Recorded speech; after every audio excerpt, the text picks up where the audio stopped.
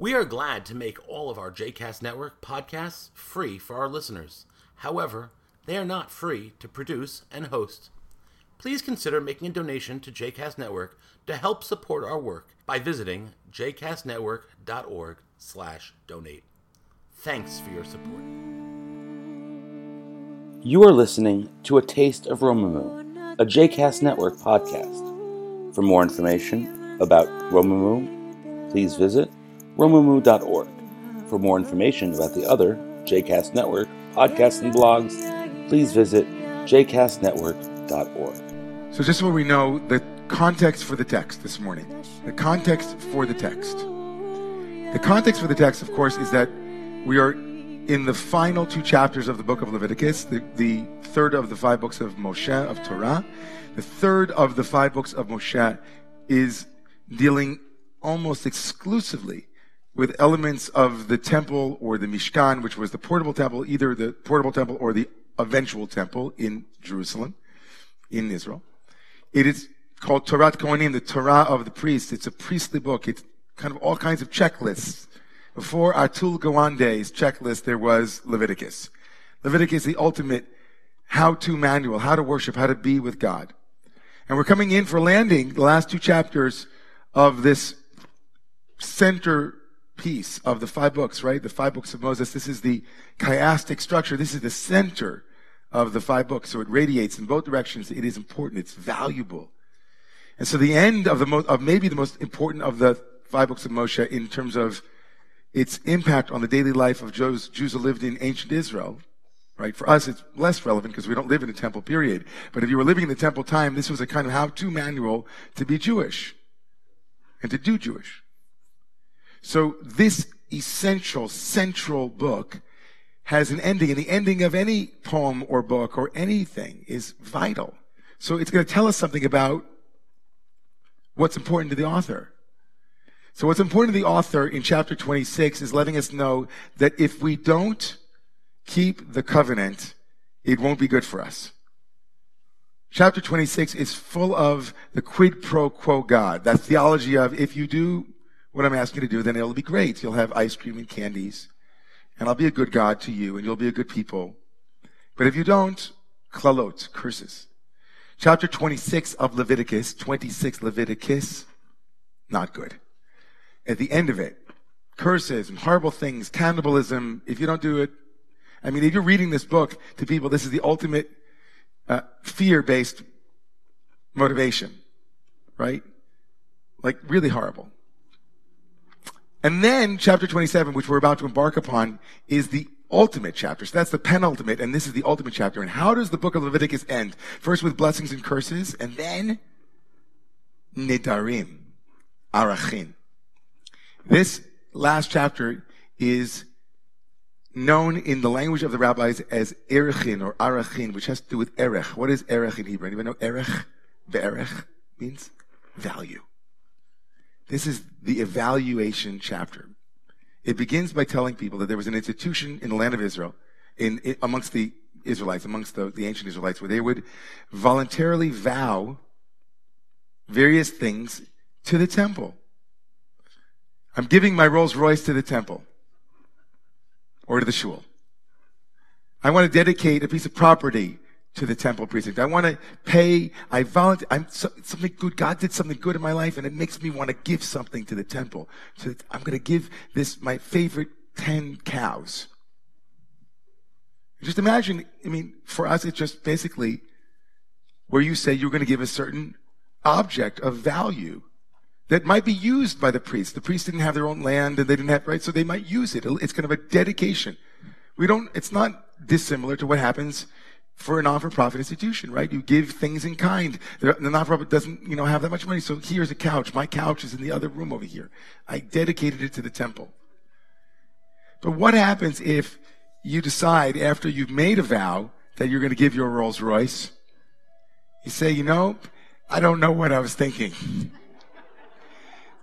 I just gave my Tesla away, but stocks are going through the roof.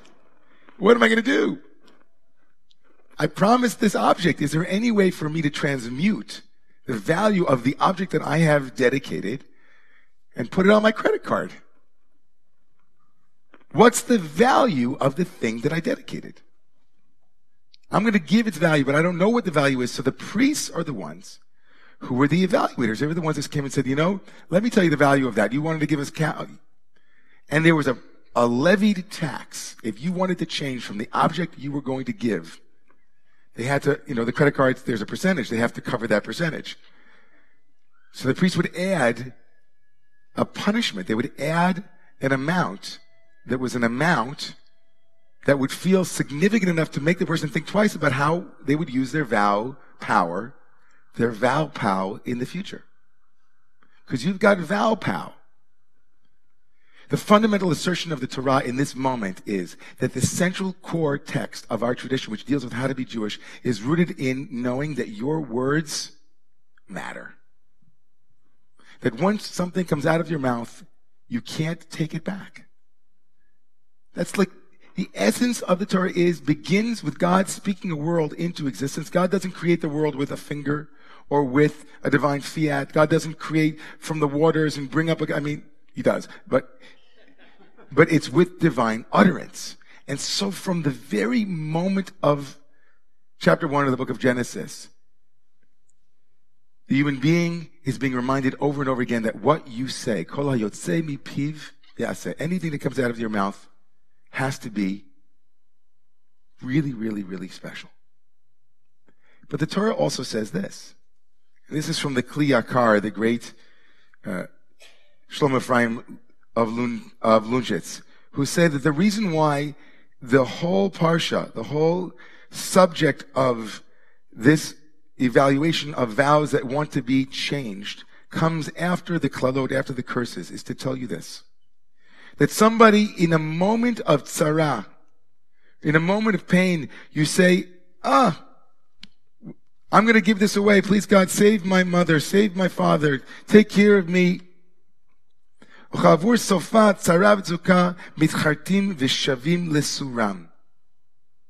says to teach us that if often what is the cause for us to feel that desire to give is a sense of narrowness, a sense of something happening in our life. What motivates us often to volunteer or to give voluntarily to the holy is that we've suffered a little bit. And we understand the power the institution that we're giving to has in our lives. We recognize that when we were in a place of klal, in a place of curse, that it was there for us. It held us. And so we want and we are moved then to give. So this is a powerful moment in the Torah. But another powerful moment is the flexibility the Torah offers you in how you might redeem your promise.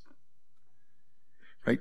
If we were to live in a world or in a Torah that says that no matter what you promised, there's no way out, that's not a world that the Torah would like to imagine.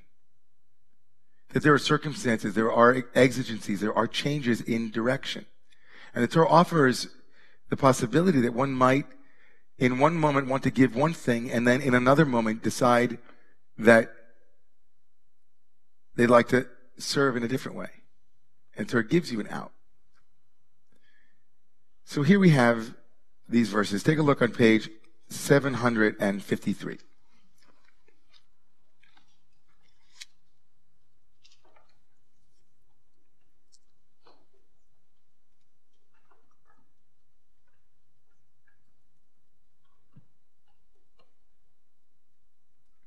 Vayidaber Adonai el Moshe lemor, and God spoke to Moses, saying, Daber el bnei Yisrael v'amarta alehem ish ki yafli neder.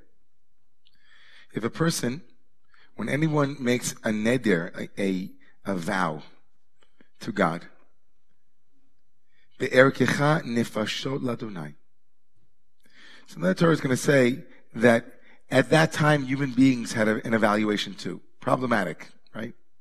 How do you place a number on a person? And certainly men and women here have a different evaluation.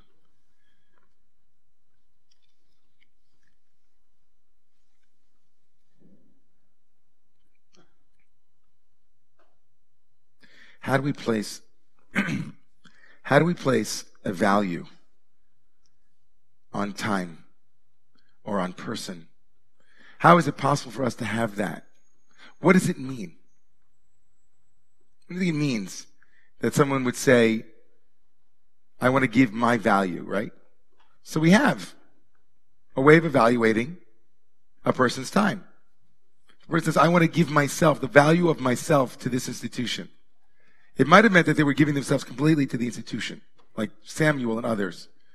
But it means that there's a way to dedicate your value, the value of your time, of your person, to a sacred institution. So in this moment, I'd like to bring it home for a second and talk about where Romemu is in our institutional journey through the year. This moment is our second week of our membership drive. Many people here this morning might not know this, but maybe you belong to another synagogue in Germantown or in other places around the city or the country. Keeping Shabbat open so that anyone can come in, anyone from anywhere, costs Romemu and shuls like Romemu money. It's hard to imagine, right? Imagine for a moment your favorite yoga studio that you belong to. That it said to every person that came in, only members can come in. Why? Because they have to pay for the lights. They have to pay for the teachers.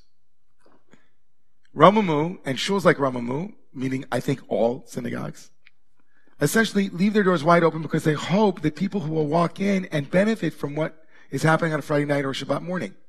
But many of you would never think, or many have not thought, that coming to Romemu or shuls like Romemu actually is in some way taking time and resources from the team, the staff, the rabbis, the custodians, the people who are here, who are giving hours. And there's a value to the sacred.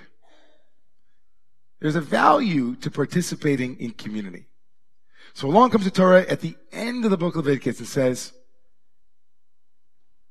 what makes the Mishkan the centerpiece of the institutional world of Jewish life and most life is not mandatory gifts, but those who are prompted voluntarily to give of their time, of their talent, and their treasure. The book of Leviticus ends with people saying, me, I want to give the value of me. What's my value? I want to give it to you. That's a big deal. That's a powerful moment. It doesn't say, listen, let's front load the person who wants to give us his Ferrari, her cows. The person who steps forward and says, I want to give what my value is. The Torah says, let's start there. And isn't that always the place to start? The people who want to give of themselves, who show up, who recognize that when they're not there, something is missing, not just for them, but for us too. It's a very big moment. So I would like to call this morning anyone in this room this morning, and if you're online, you too.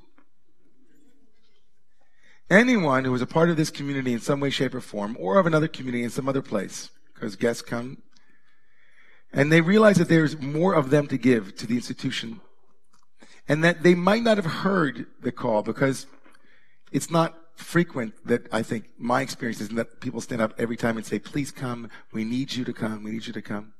It's very infrequent, right? But if there's something in you this morning that says, I have more to give that I'm not giving, from myself to either Romemu or another community that you belong to, feel this morning that that's really what the Torah is inviting us to, is to recognize that power. And that I would love it if you were to stand up, and as you're here standing at the bima, if you could speak that commitment.